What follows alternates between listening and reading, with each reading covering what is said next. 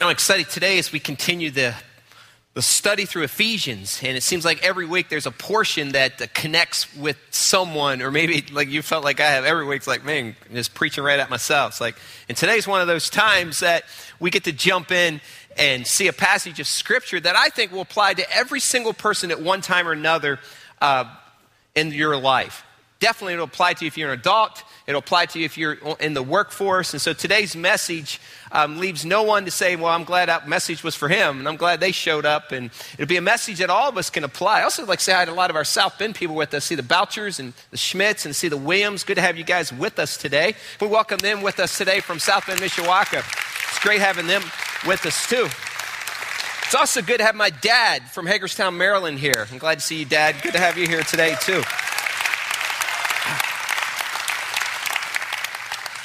Thinking about work, we're going to look today and take a quick look at what Paul has to say about what is a godly work ethic and how that should play out in our lives and what that should look like. And as we jump into this passage today, you're going to see words that we don't necessarily use in our terminology or in our vocabulary in our lives today. It's words that we think about during a certain period of time. But when this book was written, this letter was written to the Roman world and to the church at Ephesus, when they read this, these words meant something different than they mean today. Slavery, masters, those are words that we're very familiar with in our world. But even back during the first century when they received this letter, there were slaves in our world. In fact, during Paul's time, 1/3 of the Roman world were slaves. And so when he wrote this letter to them, to the church at Ephesus, he spoke to 1/3 of the people who received that. It wasn't uncommon during this time for there to be slaves and slave masters. In fact, if you were in a local church during that time like Ephesus, it wouldn't be uncommon for them to have a board meeting, an elder meeting, where there would be slaves that were slaves when they left there, that were elders and deacons, and those that were free that were on this board. Their opinion mattered just the same. One wasn't looked down any more than the other. And when they brought what they had to think regarding a situation in the church, the Holy Spirit lived in them. And so slave men and free men sat at the same table, and they pushed the church forward. And so Paul was reading this letter, having this letter read that he wrote, and there were slaves amongst the church at Ephesus. He had a good word for them. Most slaves during this time were free by the time they were 30. Now, slavery was different than we know it, the injustice that we've seen in our world. But slavery was often brought upon people during this time to pay back a debt. There was a debt that they owed, and so they went and worked for a master. Slaves would be under them, and so those would be their masters. So there's this word usage that we see that we're not familiar with in our world.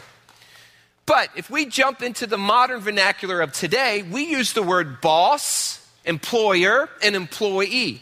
We see the master-servant level played out in our world today that way. We have people who are in charge. We work for them.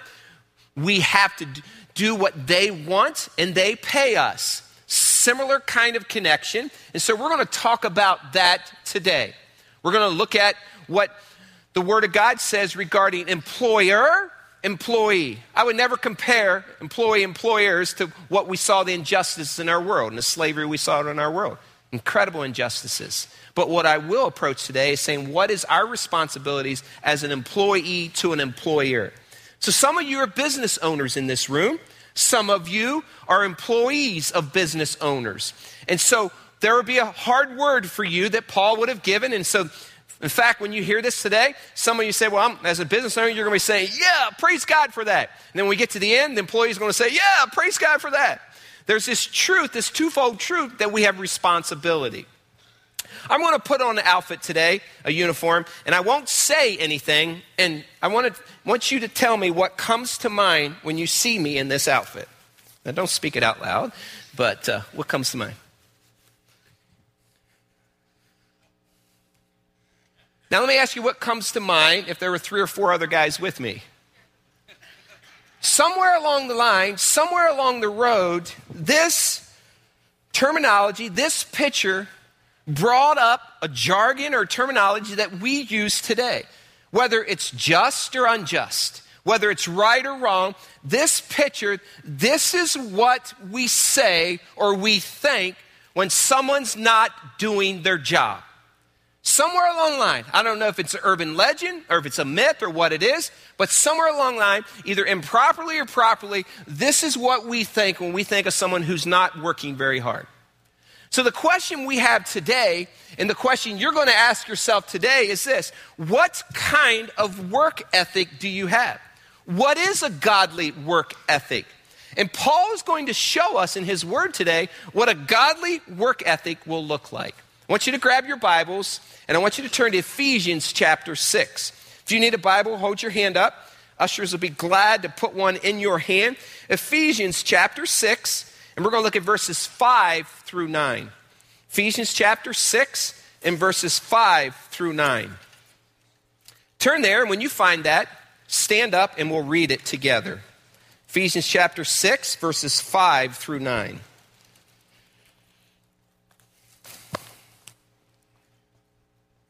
Let's read this together.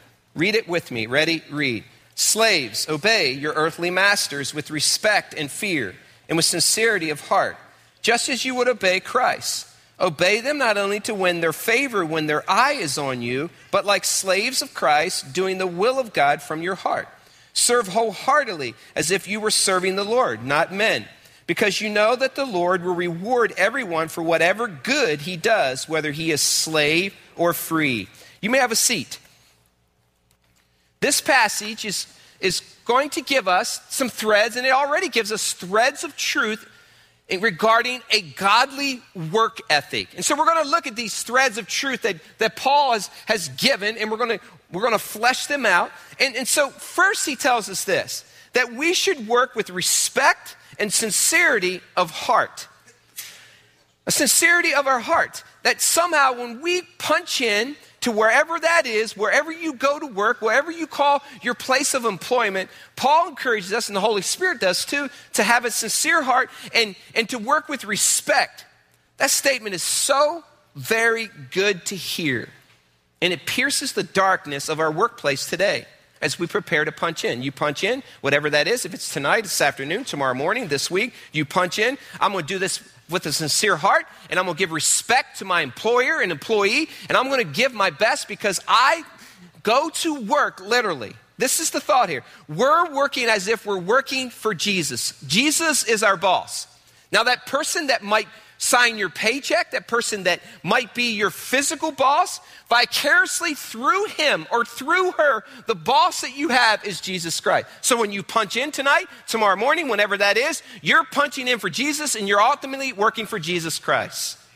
That's the picture that Paul gives us here. And here's how we do that. Our boss, in a vicarious way, we need to picture is Jesus Christ. So it matters not who your earthly boss is, or how you want to feel about him right now or her right now. It doesn't matter. We're supposed to obey and work as if we're working for Jesus. That changes everything, by the way. Paul says do this respect and sincerity of heart. That means you do not say anything disparagingly about your boss. That means when someone walks into the marketplace that you're working in or the workplace that you're in, and they want to conjure up something about your boss or your employer, that means you don't join in. You are there to build them up. You are there to encourage them. You're not there to tear them down. And it doesn't matter how horrible you think your boss is.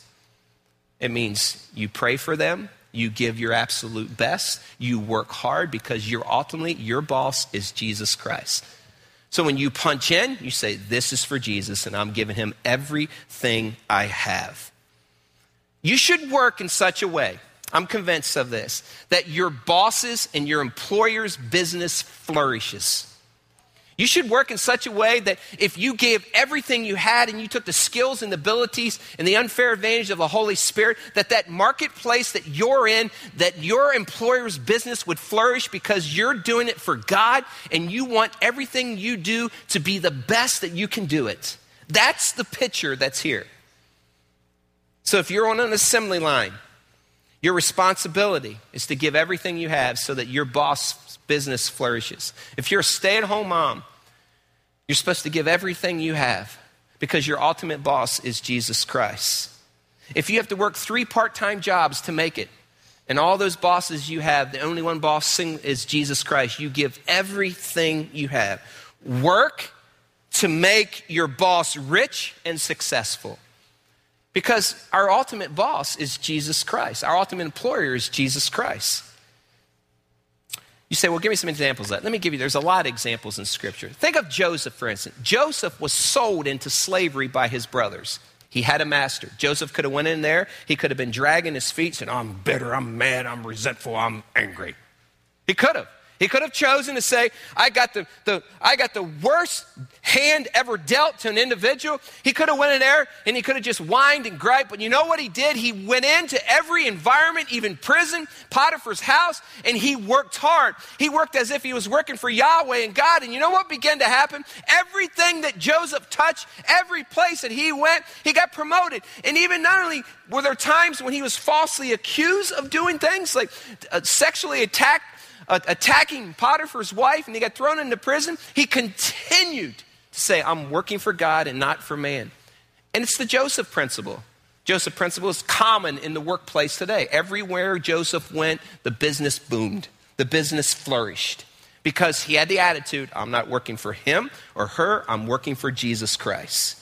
And in doing so, he never let his attitude destroy the work environment. Think about the end of his life. His brothers came back to him who had sold him into slavery. He had the chance because he was faithful and worked for God the whole way through. When he got to the end of life, famine came into the land. He had reserves. He fed his family. He gave them land. He was rich. He blessed them and he blessed everyone. If he would have ever bailed out and said, this job sucks, you know what would have happened? No one would have been blessed. And God's name would have been dishonored. Joseph is a great example of walking into a hard situation and working as if you're working for the Lord. Paul also said this to the church in Colossians. It's interesting that he said the same thing to the church at Ephesians and the same thing to the church in Colossians, the Colossian people, because there must have been the same rippling effect that can happen in any community where people begin to complain and gripe. Can't stand where I work. They should do more of this. Why didn't he give me that? How come I haven't been promoted? How come she did this? How come that? Same things have been going on for years and years. And Paul's spoken to that, and he's going to speak into it today, hopefully through his word. Colossians 3:23 says this, whatever you do, work at it with all of your heart, as if you're working for the Lord. That means your boss is Jesus Christ, no matter if you're picking beans or drilling wells. Ultimately, it's Jesus Christ. That means do whatever you do for the Lord. If you're changing oil in your vehicle, it means if you're studying for an exam, do it as if you're doing it for the Lord. That means if you're cooking supper or breakfast or lunch, do it as if you're doing it for the Lord. That means if you're being a dad or a mom, do it as if you're doing it for the Lord. That means if you're shooting a free throw, do it as if you're doing it for the Lord. Work hard before you get to that free throw line. That means if you're taking out the garbage for the 6th straight night, do it as if you're doing it for the Lord. That's the picture. That means if you're changing a poopy diaper and he won't do it as if you're doing it for the Lord. That's the picture. God is your boss. That means if you're drilling holes all day long on the assembly line, do it as if you're doing it for the Lord. That means if you're making pizzas all day long, do it as if you're doing it for the Lord. That means if you're giving a speech in high school, you do it as if you're doing it for the Lord. That means if you're tackling a fullback out of the backfield, you do it in Jesus' name. That's the picture. Do it as if you're doing it for the Lord. That means if you're shoveling snow after the 4th snowstorm has come through your community and all you have is a shovel and the neighbor's got that big snow blower and he doesn't come over and help, do it as if you're doing it for the Lord. That's the picture. Because ultimately, your God is your boss. That means if you're vacuuming fuzz balls off of the carpet on the stairway to the basement, do it as if you're doing it for the Lord. That's the picture. That means if you're scraping paint from a rusty hinge, mowing the grass, feeding your animals, or preaching at Grace Community Church, do it as if you're doing it for the Lord. Serious. If we get a hold of this, we could revolutionize the workplace. What if every attender of Grace Community Church said, tomorrow, I'm going in and I'm punching in. And when I punch out at the end of the week, I'm doing it as if I'm doing it for the Lord. And I'm telling my attitude that. I'm telling my actions that. You want to see a revolution take place in the marketplace? It begins there with us, one by one, saying, that's my boss. And I'm giving everything I have. And I will quit griping and complaining and just do it as if I'm doing it for the Lord. See, that would make a difference. That would stand out. Give it your very best, Paul says. You see, whatever we do, we're doing it as if we're doing it for the Lord. It changes the seemingly mundane things that you call work, and it makes it seem worthwhile because you're doing it for God. Now, that's legacy, by the way. That's a godly work ethic. That'll gain the attention of your workmates, of your bosses, of your community. That'll gain the attention of a look-at-me world. It will stand out to God. I saw a man this week. I buried a man this week that was my age. And I watched people one by one come to the microphone, including his own sons, come up and share stories about this man. And I saw this man's legacy of a hard worker, giving everything he had. I saw these people sharing what he had invested in their lives, and I saw, man, there is a person who gave everything they had as if they were doing it for the Lord. I'm convinced the reason we don't is this. Many of us are waiting for the next bigger thing, more life-changing thing.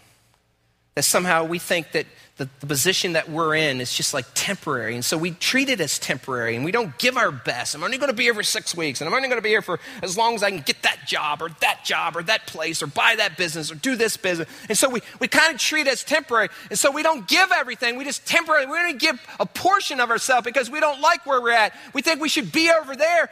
But God is saying wherever you're at, no matter where the condition and how temporary it is, do it as if you're doing it for the Lord. Give your very best. That means be the best dad and mom the world has ever seen. Be the best shoe salesman the world has ever seen.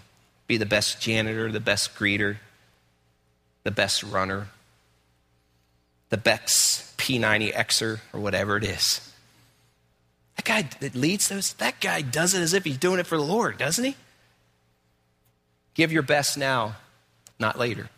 See, some of you are like, well, I can't give everything. I'm not going to give everything here. Why would I give everything here? I'm not even going to be here this long. Listen to me. You wake up and you punch in. You're punching in for Jesus Christ. Give him your best all the time. It will get noticed. There's nothing more disgusting in my eyes than a lazy worker who calls themselves a follower of Christ. There's nothing more disgusting than a person who thinks they're entitled to a whole bunch of stuff because of their name or because of a title in front of them or behind them. And they think, well, I'm entitled to this, so I deserve it. There's nothing. Look at Proverbs. Proverbs talks about lazy people, people who don't work hard. You see what happens to them. Even God himself has a lot to say about people who are lazy. When your name is brought up in the workplace, what comes to mind? Ask yourself that question. When your name is brought up wherever you work, what does your boss, earthly boss, think? What do your coworkers think? Are you a person who builds up? Are you a person who gives 110% even if the person beside you makes more than you and you know you're a better worker and you produce more and some reason they don't get as much and you're carrying their load? Listen to me, a Christ follower doesn't care about that because you're working for God. That's what Paul is saying here. Your legacy is in the daily routine of life. Besides, doesn't Jesus tell us in Luke chapter 16 and verse 10, whoever can be trusted with very little will also be trusted with much. And whoever is dishonest with very little will also be dishonest with very much. You are given responsibility and accountability based upon how you did in the small things. How you did with that part-time job, how you did with that temporary job, how you did when that time when you were between jobs. God values and measures all those things. Then Paul says this, not only do it with sincerity of heart, he says this, look on. He says, obey them not only in verse 6, not only to win their favor when their eye is on you, but like slaves of Christ, doing the will of God from your what? Heart. Work hard all the time. Not only when your boss comes in. Say, here comes the boss. Everyone hurry up quickly. Let's get production up. He's off today. He's out playing golf, and you slouch off. No, the picture is not to win his favor when he sees you. Truth be known, church, God always sees you. And you want the favor of God on your life, then you must work hard in all circumstances. Work hard not only when the boss's eye is on you, work hard when everyone else wants to slack off because the boss is not in. No matter what other people do you give all? You don't steal or take from your boss. You don't use company time to screen through Facebook or the internet unless you have permission. You don't take advantage of your position because you've been there a while. You work hard all the time. Not here comes the boss or when the teacher leaves the classroom. Seriously, now think about students entering this room. How about when you have a substitute teacher? You're like, all right, substitute teacher, we just blow this day off. What would happen to all the substitute teachers that walked in the rooms and they saw these eager students sitting there, teach us, teach us, teach us? I mean, that would gain the attention of a substitute teacher. That child is different. That person is different. That means you work hard even if the substitute teacher is there. It begins in the classroom too, also, students, if you're a student. It doesn't mean that you have an exam coming up or you have a project that you spend all your time Facebooking and texting and then you show up the next morning and hope you do really well in the exam. Or you sit beside that person because, boy, he's really smart. Or, boy, she's really smart. And you get close enough because you didn't put the time in so that you can see and you can cheat off of that person and you write down their answers because you know you wrote down their answers. They're going to be a lot better than your answers. And so you look really good. Listen, if you cheat in the classroom, you will continue to cheat the rest of your life and you will not have the blessing of God on your life. It begins in the classroom too. It means you give everything you possibly can all the time. But that's not easy, is it?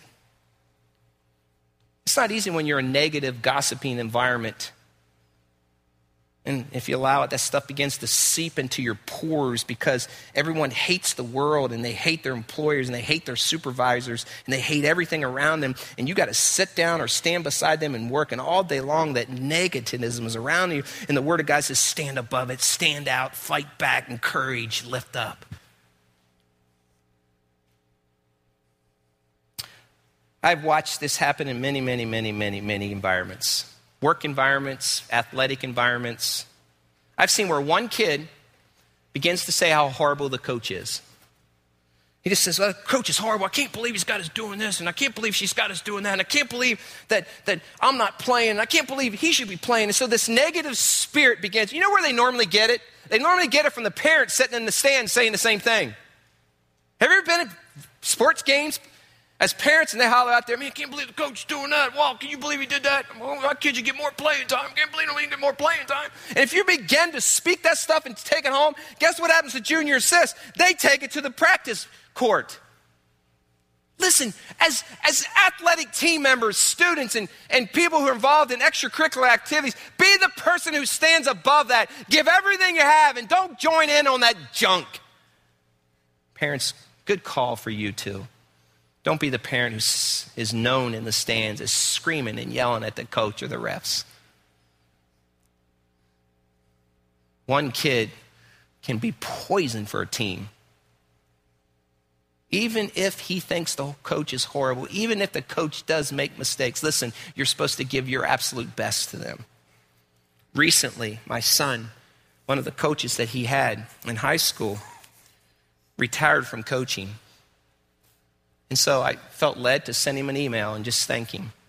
So I found his email address and sent him an email, and I said something like this: thank you for investing in my son. Thank you for giving your time, pouring into my son's life. And then I said something, thanks for investing over almost 30 years. I said, the world is a better place because of your investment in young men. And I said, thank you. And I said something along the lines and said, no, it's tough when you're the leader and you're on top. You normally get a lot of hits. But I just wanted to let you know there's a parent out there that really appreciated what you did. It's amazing the response I got back from this coach. Responded back and he said something like this. Said some nice thing. And he said, that's the nicest email I've received in 30 years. 30 years. Man, what's that say about the body of Christ? What's it say about us? Are we just fault finders and nitpickers and critics, and we can't take time to encourage someone? We got to give our best. We got to be the ones that shine and rise above in the workplace and the school systems. Remember when I graduated from college and Anna and I got married, she had a business administration degree at Grace, and she got a job at Jamison Door Company as an estimator. It was a great job that she had, math skills and estimating the cost. And so I decided to go into carpentry, and so by God's grace, I was able to connect with the elite builder in Hagerstown, which was called Quality Homes. And so I was a greenhorn thumb carpenter, and so, but I had a mechanical background and spent a lot of time as a kid building and putting things together. And so I got hired, and so I went to this job, and I wanted to be the best carpenter that I could possibly be. So I got hired in, and so one of the things I initially did when I went there, I went and took out books from the library on how to read blueprints and how to use a framing square and how to build and how to. And so I would go to work, and they were teaching me, and on the side, I was learning how to be. I wanted to know why things were built. I want to know how you put them together and how that house came to be. And so on the side, I'm doing this, and I'm learning, and I would ask questions. They would build stuff, and I'd say, but why? Why does that work that way? Why? And it wasn't more than, I wanted to be more than the guy that nailed the walls together for 15 or 20 years. I wanted to be the person who understood why. And an interesting dynamic happened, and I was, by God's grace, I had some just incredible carpenters around me that were willing to pour into my life. For about 6 months, I got promoted to a supervisor position. At the same time, another guy came in who had 13 years experience, and he had carpentry background. He hated me. He said, you shouldn't be a you shouldn't be a foreman, you shouldn't be a supervisor. And so everything I did wrong, and I made tons of mistakes, the boss would come on and he'd point out, see what Jim did there? See what Jim did there? See what Jim did there? See what Jim did there? He hated me. And the reason he hated me is because I wanted to be a learner, because I wanted to grow, and I wanted to do my best. And I would come in, I have a good attitude, and I would thank the boss, and I would try to encourage employees around me, and I was hungry to learn and hungry to grow. He hated me. And he began to just be one of my greatest enemies. And I remember what happened, the dynamic that took place at this place I was working. I got sent out on a job as the boss, and he came along as my helper. I never forget that moment, because in my mind, I wanted to love on him and care for him. And this interesting dynamic took place through the years, finally, where only by God's grace, he finally got to see that I wasn't doing it for myself, but I was doing it for my God. I'll never forget the time that this person visited Hagerstown Independent Church. But I was doing it for the glory of God, because God is my boss. Let me ask you, what kind of effort do you give in the workplace? Are you learning on the side so you can become the best and make that business successful? Are you doing the hard stuff and then your boss can notice and says, man, not only are you doing this, but you're giving everything. I appreciate that. And then that gives him grounds to come to you and say, what's different about you? And you can say, I just love Jesus and I'm working for Jesus, in case you didn't know. What could happen in the workplace if we took that kind of spirit there? Paul says, work hard all the time. Besides, shouldn't not Christians be the most creative, brightest, strongest, hardest working people in the workplace? Seriously, shouldn't we be?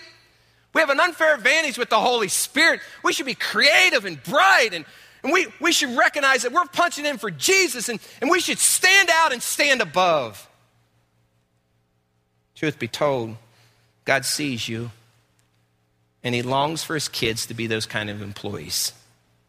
It's a character issue. By the way, don't waste your talent either. Frequently, I'll see this happen. I'll see someone who's given an unusual talent from God, a skill or ability.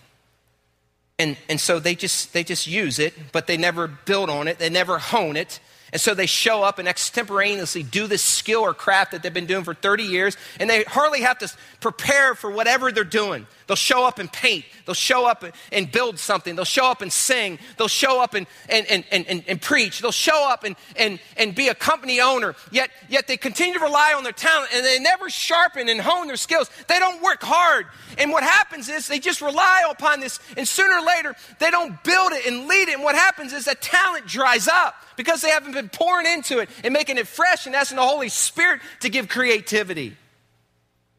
Nothing worse than seeing someone waste their talent. Doing the will of God from your heart, Paul says. Besides, I'm also aware of this. There are some jobs that aren't ideal. I watch the Discovery Channel. But that's why it's called work, isn't it? Seriously. Isn't that why it's called work? And that's why they pay you to do it? Because it's work. We don't work because we're addicted to drilling holes or welding or filing papers or changing diapers or typing. Besides, we don't get paid to eat Rise and Roll donuts every day because everyone would sign up for that. Seriously, wouldn't you? It's called work because it's work. Being a Christ follower isn't supposed to make it easy either. But there's a great responsibility and accountability for calling ourselves followers of Christ and bearing the name of Jesus Christ in the workplace. Just another side thought here. Some of you are still looking for that perfect job or that perfect pay and refuse to work until you get that. Well, I'm not giving everything. I'm not wasting my talent here and helping this place out because I'm not getting paid enough. Listen to me. Give everything you have to make even that temporary position flourish. Be the best dads and moms and employees the world has ever seen. By the way, do you think carrying a cross and sleeping in a desert was the perfect job for Jesus Christ? Do you think he said, woo, woke up every morning, getting close to Gethsemane, woo, I get to go to work today?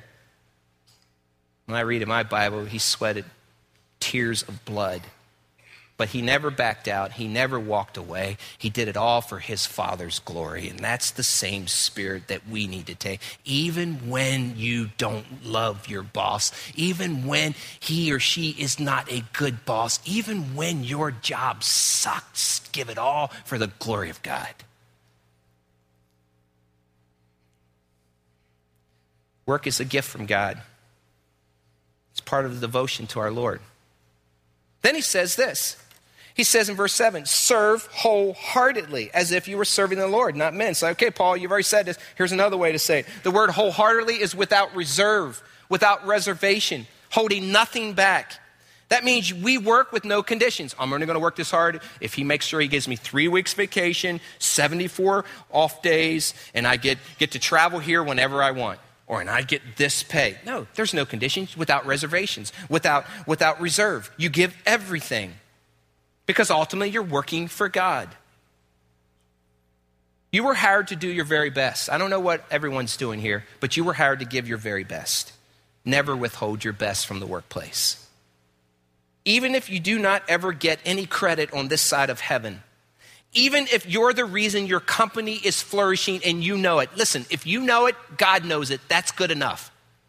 Even if you don't get the pay at the moment that you think you should get because you're doing twice a two-man's work, even if they cut your pay, it doesn't determine how hard you work. Because there will be a day, church, hear me, that you'll get proper recognition and you'll stand before the Creator God and he'll say, well done, well done, well done. You see, a lot of the workplace, I believe, has lost the phrase that we used to say, good old American pride. Like, it used to be that people would go to work and they would work hard and they'd earn an honest wage. We hardly even say that terminology anymore. And there was loyalty to businesses, and it's not even a word we use. Everyone wants to bump up and move up, and I deserve that and I deserve that. You know what it is? You know what's missing? You know what American pride is? It's called work ethic. And we can change that in our world.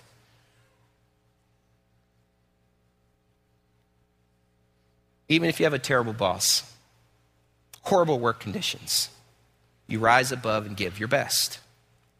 You don't get bitter and resentful about it.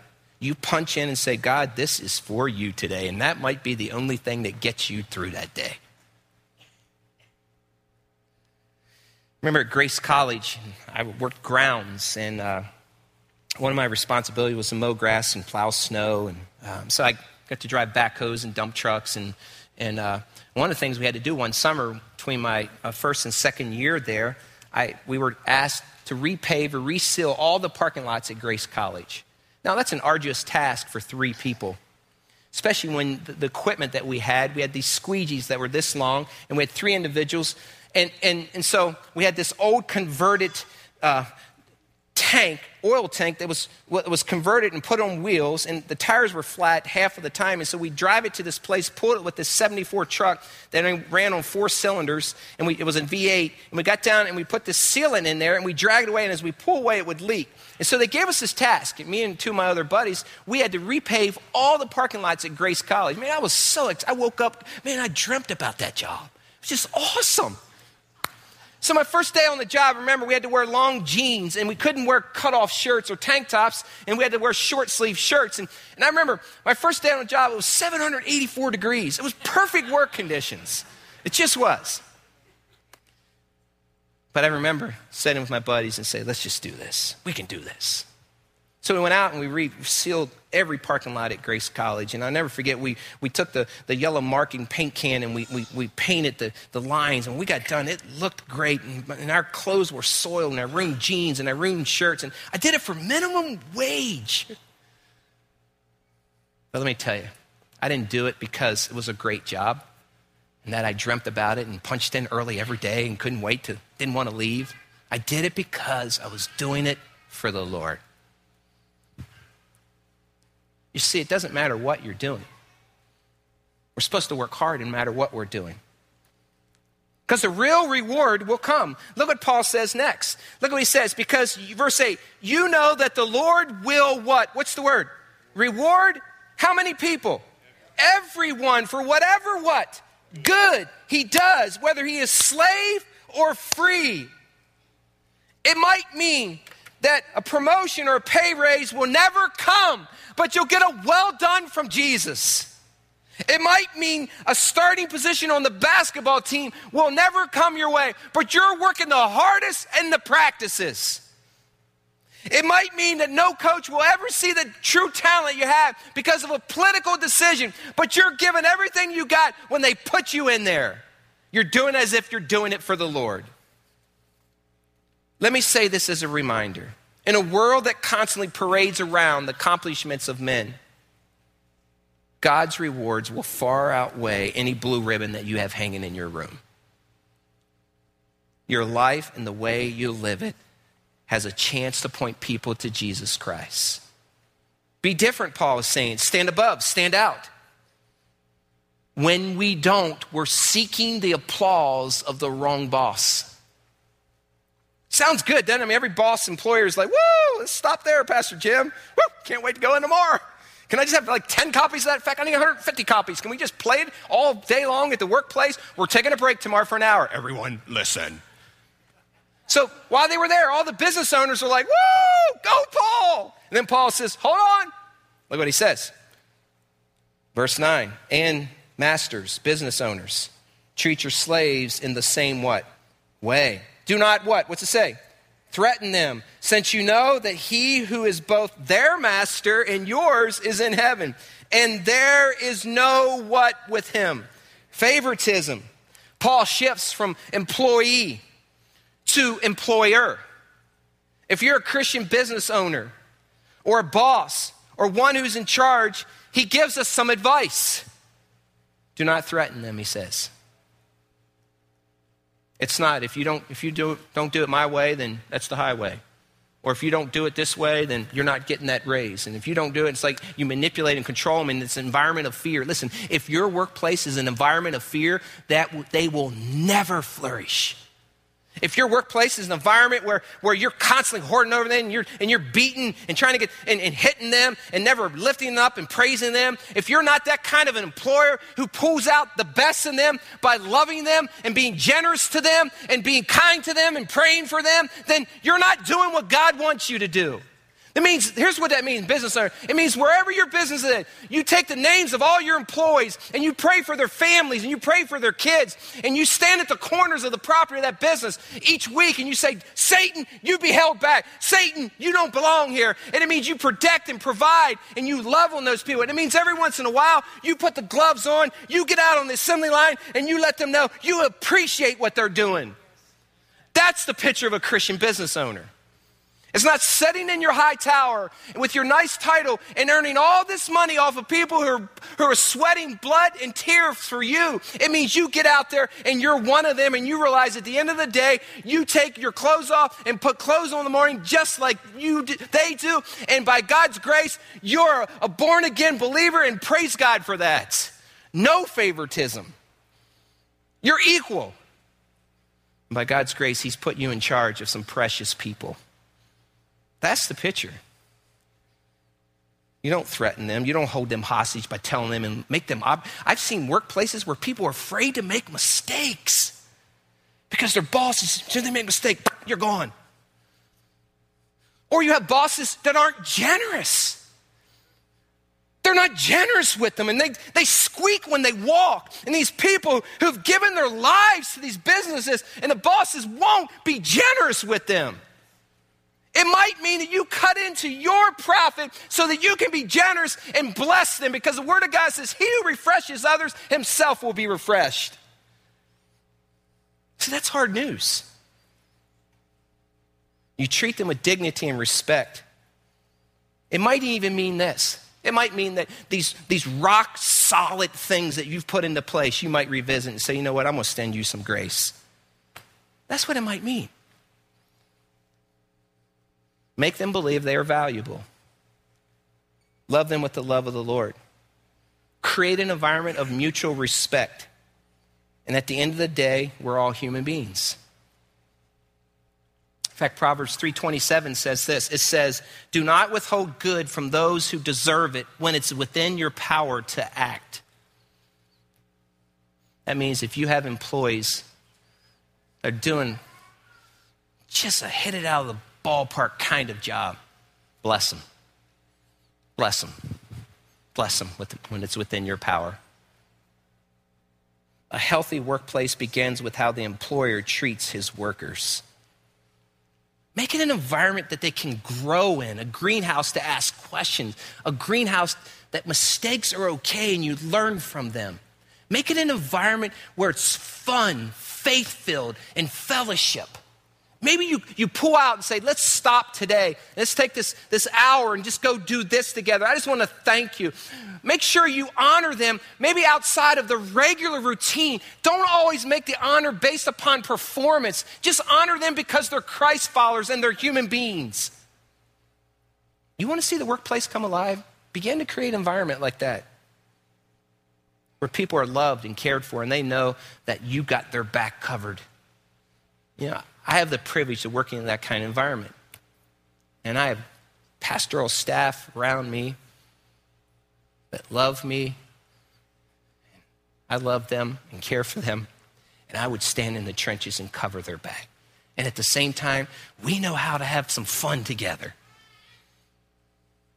But we create an environment where you work hard and there's an environment where you can play too. And here's why. God does not show favoritism, nor should we. Here's what that means. The janitor and the company owner is the same in God's eyes. The third world construction worker and the CEO on Wall Street, same in God's eyes. The man that drives the brand new SUV and the man that drives the 150,000-mile trooper, same in God's eyes. Both are beautiful. Doesn't matter what you drive. Employers, bosses, business owners, get out in the workplace and say thanks to your employees. When's the last time you just said thank you? Thank you. Thank you. Greet them when they come in. Shock them. Thank you. Thank you. Thank you. Thank you. Stop in the middle of the day if you're able to. Stop all your machines, your business, and just say thank you. Find out how you can pray for them. Walk with them and not above them. Treat them with something really special, out of the ordinary, the same way you would if Jesus punched in each day. Ask yourself, when they punch in, am I treating them the way Jesus would treat them? Would I treat them the same if that was Jesus on the line? If that was Jesus in the workplace, would I do that for them? Extend some grace. That's what Jesus would do. A godly work ethic would revolutionize our world. God, help us today. Help us to understand this and not only be challenged by it, but apply it. And God, I want to pray for different groups of people today in closing. And so if you're a business owner and you're in the link or the main, I just want you to stand. Would you just stand? Everyone else's eyes are closed. Would you just stand? I want to honor and pray for you.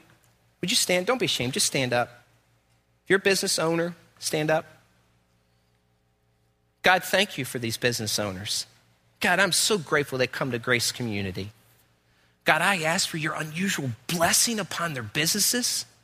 God, I pray that you would just unload your resources from heaven upon them. I pray for creativity. I pray for ideas that have never been thought before. I pray for products produced that have never been produced. I pray for health in the workplace. I pray that you'll protect them from the enemy who wants to destroy. I pray, God, you'll be doing immeasurably more than they ask or imagine. I pray you'll give them great wisdom as they make business decisions. And Jesus, I pray in an unusual way for them that you would honor and bless them and put your favor upon them, God, please. Thank you for these business owners, God. Take their businesses to the next level so in turn you get the glory, God. In Jesus' name, amen. You may have a seat. If you are a homemaker, would you stand? Please stand up. If you're in the link or the main and you're a homemaker, incredible job, incredible responsibility. I want to pray for you. God, thanks for these homemakers that are here today.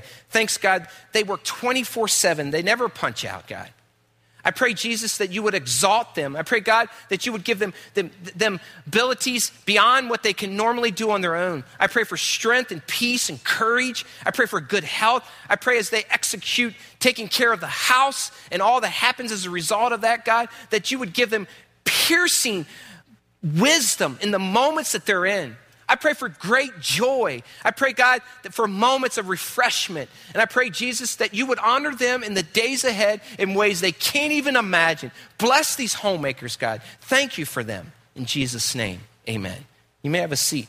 If you're an employee, would you stand? You're an employee of a business. Would you stand? I want to pray for all of us. God, I pray for these employees. I pray, Lord, that they would be the best employees that their companies had ever seen. I pray, God, that they would set aside anything that keeps them from giving all. I pray for great wisdom. I pray, God, that their skills and abilities would place them into positions where they can be fully used by you. I pray, God, that people will be won to Christ because of them. I pray, Jesus, that you would care for their needs. I pray, Lord, when they punch in, there would just be this unusual peace and joy they haven't experienced in a while. And Jesus, I pray that they would make a difference and that the businesses that they're connected with would flourish as a result of that, that they would have security in their jobs, God. I pray for promotions and pay raises. And God, I ask that you would bless them in a special way. In Jesus' name, amen. You may be seated. If you're unemployed right now, this is the transition of life that you found yourself in, please stand. Don't be ashamed, just stand. This is where you're at. If you're in the link or the main, just stand up. I want to pray for you. God, I pray for employment for these precious people. I pray, God, that their resume comes to the top. I pray that jobs surface that they haven't even thought about. I pray that you will put them into positions that they can fully be used with their talents and skills. I pray that they'd be the best at what they do. I pray through word of mouth, through contacts, that this week new contacts would come and they would be able to go to the workplace and find employment, God. God, break through for them, please, God. Give them a job that lines best up with their abilities, and may they make the businesses flourish because of their skills in the marketplace. In Jesus' name, amen. You may have a seat. God, help us today. All of us bear responsibility. Help us to quit blaming someone else, blaming employees and blaming bosses. and help us just take responsibility for our actions. We can control our attitudes and no one else's. I pray that the marketplace comes alive with Grace Community people who are different, who work as if they're working for the Lord. I pray that every business connected with the Grace employee would have the Joseph principle kind of people, that because of their hard work and their labor of love for you, that their products, their businesses would come to the top and you would get glory, Jesus, please. In Jesus' name, amen. I want to honor someone today. Pastor Tim, would you come up here? And is your family with you? Can you bring them up with you? Who's here with you? Tim is obviously our campus pastor from South Bend, Mishawaka. And come on over, Chloe. It's good to have you here too. It looks like Kelsey's coming too. We're excited to have them with us today, and we'd like to honor them. And just this past week, South Bend, as we know it, closed their doors as far as meeting together. But like I told Tim and told others in the other services, if you look for the church at Ephesus where Paul was giving this letter to, it doesn't exist anymore. And Christ has moved on, and new plants, and the people were dispersed, and they went out to other places and impacted other churches and started other churches. So Tim, we're proud, and Kelsey, we're proud of you, and Chloe too. We're proud of your hard work, and when I think about a message like this, there's no one that works harder than Pastor Tim. They don't, and God will reward you. I've said this already, but it's worth saying again. But when you stand before Jesus one day, there's no doubt in my mind that he's going to say, well done, well done. Same for you, Kelsey, same for your family. When you stand there, you've given your best, and we're grateful for that. And as a result of that, it's not a sad story because hundreds of lives have been changed forever, and they have been changed forever, and we recognize that today. And we want to honor Tim for his hard work in South Bend. And tell us some of the impact. Obviously, we're giving you like a couple minutes to tell a story of 5 years, the impact, which has been, thousands of people come to mind. But tell us some of the things that's happened over the last 5 years in South Bend. Sure. Yeah, first of all, to have in each service, I just want to say thank you to Grace, to Jim, and the elders and staff here. That it's been an incredible experience for us. We love church here. This is, Jim talks in this message about what is your dream job and where you're at to make the most of it, even if you're not there. This is it for me. These last 5 years fit my wiring and the way God made me up like nothing else. And so I'm grateful that I had this opportunity to do this, to be able to influence lives in South Bend, and I believe beyond, because of the investment that Grace Community Church has made, and the pastors and the guys here. So what he's preaching here and encouraging even employers to do, he's done that for me. And for that I say thanks quite a bit. Man, the stories are endless. Last week we had our last service, and we spent 2.5 hours together. It wasn't our intention. I told him I wasn't going to talk very much, and I didn't. And the Williams and Schmitz can attest to the fact that I think I was like 10 minutes or less last week, but everyone else was sharing, and just the impact of what God has done in people's lives. I've said in several of my services, I got to baptize Chloe and Jaden. I saw Jaden and Luke give their lives to Christ. My own family has been impacted, and we are different people because we had the opportunity to be a part of this church and what God did. And then I look at the families that are here, Williamses and Schmitz, and how God has worked in them and changed them and the difference. I think of Dave and Erica, and a year ago when I had my health stuff, there was no family in the church that stood in the gap. From the very minute I had to go to the hospital, and they took my kids out to dinner and handled throw up of one of my sons throwing up in their daughter's hands, literally, not to gross you out before lunch. But it's all right, man. It's over now. That's right. Too late. But in Colin, to see Colin and Clarice and where God has taken them in their marriage, and the sky's the limit for you guys.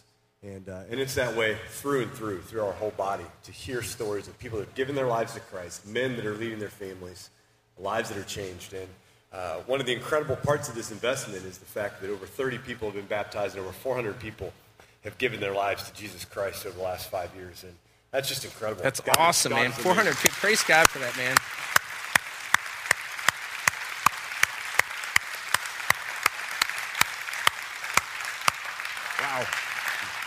Wow. So again, we say thanks, and God has provided as he always does. I mean, in an economy that's pretty tough, in a school system that keeps losing money in South Bend schools. I have a full-time job in the fall, and which is a huge blessing from God. And Grace has been extremely generous in the way that they're taking care of us. So I have a summer to relax with my family and enjoy the family a little bit and reflect on what God has done and also just what the next steps are of what he wants to do through us. And we're excited for you, obviously, and the impact that you'll continue to have. And we love you guys a lot, and that won't change how we feel. And we give you permission to come back and worship with us, too. I mean, you don't have to stay away, holy cow. And but we'll continue to pray for you. Obviously, we're going to keep in touch. And it's going to be neat to see how God continues to use you, all of you. And then to see, it'll be fun to see how the church disperses, too, and how it impacts all the other churches in that area. Because when they get some Gracies, it'll change, and the DNA of Christ will definitely come to the surface. And it's exciting to think of the impact of that. That's a big impact, placing other people in other churches, too, in their communities. But we love to pray for you and send you off in prayer. But I also invite the Schmitz and the Williams. Why don't you come up and join us up on stage? You faithfully serve there, too. And can we honor the Bouchers and the South Bend Church in a special way today?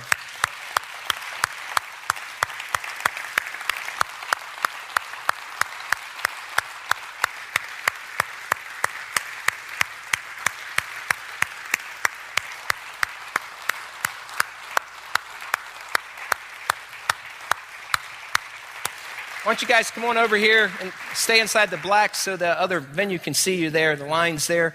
And we'd love to pray for you. And we say thanks to you guys, too. God bless you. And obviously, this won't be the last time that we'll see each other. And we're grateful to be able to serve with you. And you really have made an incredible difference in the world, not just South Bend, but in the world.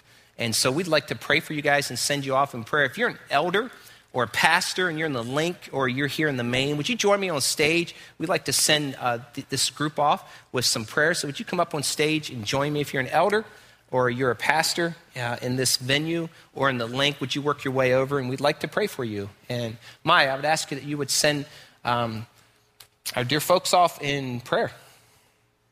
Let's pray. God, as we stand here today, we are so thankful for the work that you accomplished through Tim and through his family and through this group in South Bend, Mishawaka. And we just remember today that none of that work is going to become undone. Lord, those people will never become unbaptized. We can't negate the salvation of men, women, and children by closing the doors on a campus. The kingdom gain that has happened, it stays. And, Lord, because of that, we are thankful.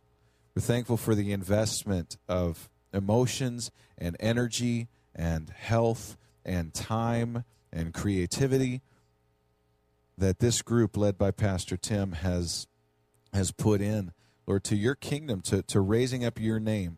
And, Lord, we're thankful for the ways that you've blessed. And, God, as we stand here, Lord, we want to just ask your blessing.